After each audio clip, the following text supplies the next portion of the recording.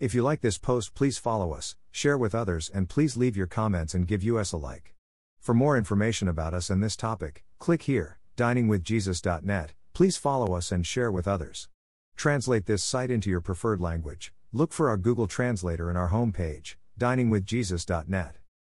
Traduce este sitio en tu idioma preferido. Busca nuestro traductor de Google en nuestra página de inicio va, diningwithjesus.net.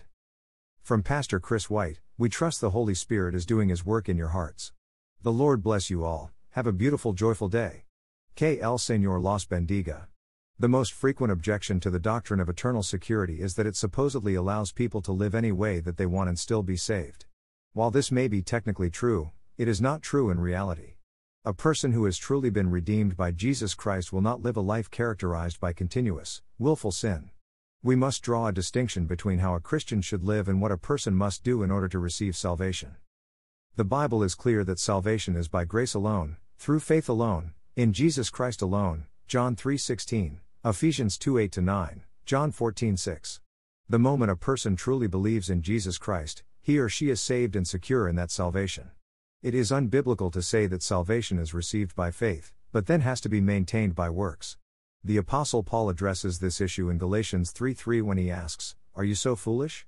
After beginning with the Spirit, are you now trying to attain your goal by human effort?"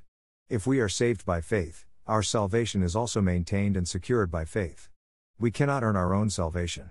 Therefore, neither can we earn the maintenance of our salvation. It is God who maintains our salvation, Jude 24. It is God's hand that holds us firmly in His grasp, John 10:28-29. It is God's love that nothing can separate us from, Romans 8:38-39.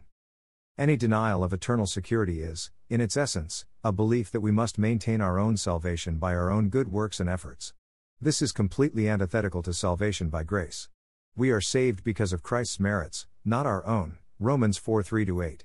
To claim that we must obey God's word or live a godly life to maintain our salvation is saying that Jesus' death was not sufficient to pay the penalty for our sins. Jesus' death was absolutely sufficient to pay for all of our sins, past, present, and future, pre-salvation and post-salvation, Romans 5:8, 1 Corinthians 15:3, 2 Corinthians 5:21. Does this mean that a Christian can live any way he wants to and still be saved?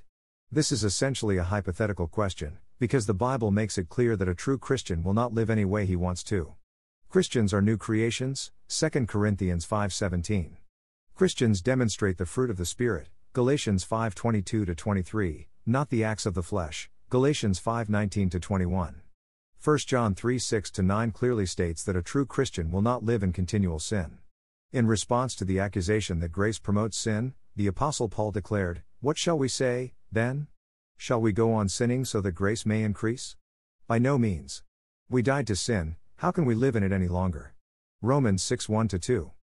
Eternal security is not a license to sin. Rather, it is the security of knowing that God's love is guaranteed for those who trust in Christ. Knowing and understanding God's tremendous gift of salvation accomplishes the opposite of giving a license to sin. How could anyone, knowing the price Jesus Christ paid for us, go on to live a life of sin? Romans 6:15-23. How could anyone who understands God's unconditional and guaranteed love for those who believe, take that love and throw it back in God's face? Such a person is demonstrating not that eternal security has given him a license to sin, but rather that he or she has not truly experienced salvation through Jesus Christ. No one who lives in Him keeps on sinning. No one who continues to sin has either seen Him or known Him, 1 John 3:6. Thank you to Got Questions Ministries. Copyright 2002 to 2019 Got Questions Ministries. All rights reserved.